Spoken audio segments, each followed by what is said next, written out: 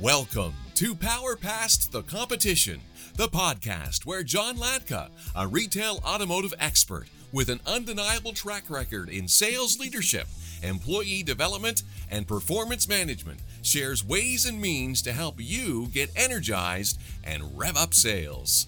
And now, here's your host, John Latka. Welcome back, everyone. I'm John Latka, and this is Power Past the Competition, our podcast for May 2023.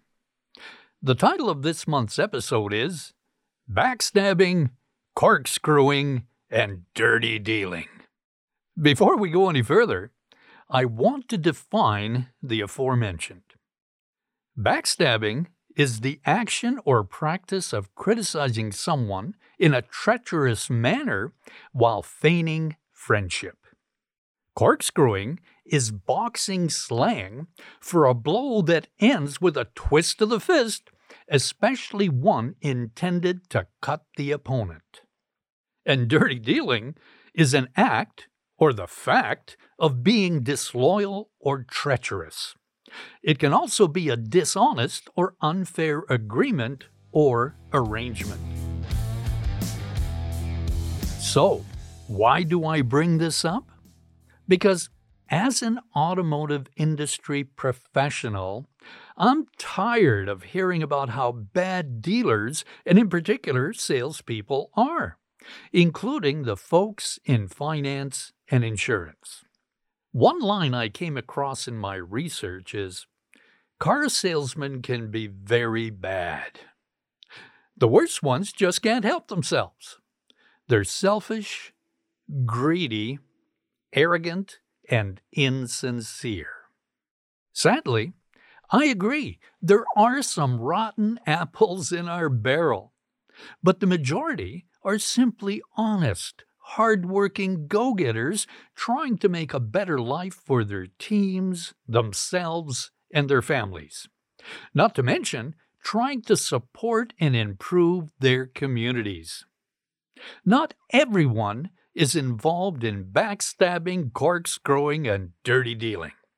But, just like the news we see and hear every day, it seems that only bad news gets the headlines and the majority of our collective attention. In my research for this podcast, I found statistics from 2018 on America's most and least trusted professions. Now, listen to the stats from high to low when it comes to trust. Nurses are at the top with an 84% trust rating, followed by doctors at 67%, pharmacists at 66%, high school teachers at 60%, police officers at 54%, and accountants at 42%. And we go downhill from there. OMG, clergy at 37%, journalists at 33%, building contractors at 29%, bankers at 27%, real estate agents at 25%, lawyers at 19%, business executives at 17%, and then there's a tie for the bottom of the barrel. Car salesmen and members of Congress at 8%. Now, those statistics, especially for car salesmen, may have come as a shock to you, but it shouldn't. Again, we do have some rotten apples in our barrel, but let's look at how dealerships and salespeople are portrayed in movies and on television. Take, for example, the movie Fargo. Fargo is a reality-based crime drama set in Minnesota in 1987. Jerry is a car salesman in Minneapolis who has gotten himself into debt and is so desperate for money that he hires two thugs to kidnap his own wife. Jerry will collect the ransom from her wealthy father, paying the thugs a small portion and keeping the rest to satisfy his debts. But the scheme collapses when the thugs shoot a state trooper. Then there's used cars. Rudy is an unscrupulous car salesman who aspires to become a politician. In the meantime, however, Rudy works for Luke, a nice but ineffective automobile dealer. When Luke dies, Rudy takes over the lot, but he faces stiff competition from the scheming Roy, who wants his brother's business for himself. In order to get more customers, Rudy and Roy each devised ridiculous promotions to gain the upper hand. And how many of you remember Analyze That? A crime comedy film with Robert De Niro playing the part of a car salesman. As part of his walk-around presentation, he says to a couple, "Look at the size of that trunk. You can put 3 bodies in there." Check out that clip on YouTube when you get a minute. Do you remember Cadillac Man? Car dealer Joey, played by Robin Williams, is spread as thin financially as he is in his love life. He's dating more women than he can remember, and the local toughs he's borrowed money from want it back. In a last-ditch effort to get out of debt, Joey struggles to sell a dozen cars in 2 days, a task that becomes more difficult when the husband of Joey's secretary barges into the dealership with a semi-automatic weapon and takes everyone hostage. In the movie Suckers, a fiercely dishonest car salesman hires a new employee who owes a serious debt to loan sharks. The antics in this movie certainly don't help the industry when it comes to public perception. In True Lies, secretly a spy but thought by his family to be a dull salesman, Harry, played by Arnold Schwarzenegger, is tracking down nuclear missiles in the possession of a terrorist. Harry's mission is complicated when he realizes his neglected wife is contemplating an affair with Simon, a used car salesman who claims he's a spy. And last on my list of examples is a Seinfeld episode where Jerry is finally ready to buy a new car.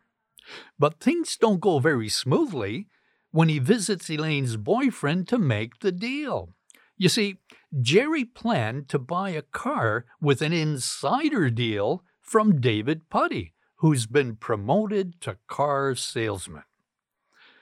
George gives Jerry tips to avoid being conned, and Kramer goes on a test drive with a salesman. Sadly, all the examples I just referenced have nothing but negative things about dealerships and salespeople. Dealers and salespeople have always battled against negative stereotypes. And we all know that these perceptions come from the negative aspects of the traditional car buying experience.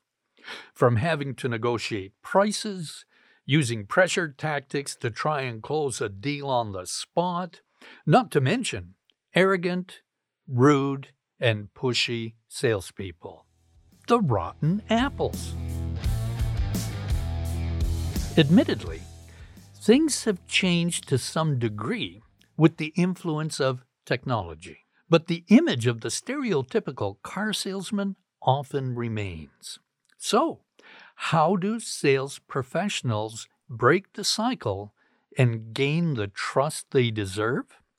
Well, it's simple. The best way is to dedicate oneself to professionalism and quality customer service. Salespeople who demonstrate a genuine desire to deliver positive buyer experiences will conquer and overcome preconceived notions. In other words, stop selling and start helping. Take the focus off the sale, build rapport, and get to know your customer and their needs and wants by asking the right questions. People will buy from people they trust. If the customer is considering options and getting quotes from other dealerships, make quality customer service your biggest selling point. Differentiate yourself by helping them select the right vehicle, doing an interactive walk-around presentation, and then taking them on an interactive demonstration ride and drive. If it's clear they're not ready to buy, focus on setting an appointment for them to come back. Let's remember that customers believe they have unique needs. They want to deal with a professional who can understand those needs and then figure out a way to meet them. Let your customers make the decisions. Guide them towards purchases that suit their needs and fill the role of a trusted advisor. Some may need more direction than others, but generally, the customer likes to feel in control. As we wrap up this episode, remember that customers appreciate follow-up after the sale. If any issues come up within the first few weeks of driving, they want to have a point of reference at the dealership. And if they can't reach the salesperson through phone, text, or email, it shows the salesperson never cared in the first place. Just think of what a difference you would make with a brief handwritten letter to your new customer within days after their purchase. Let them know that you'll be available for help if needed.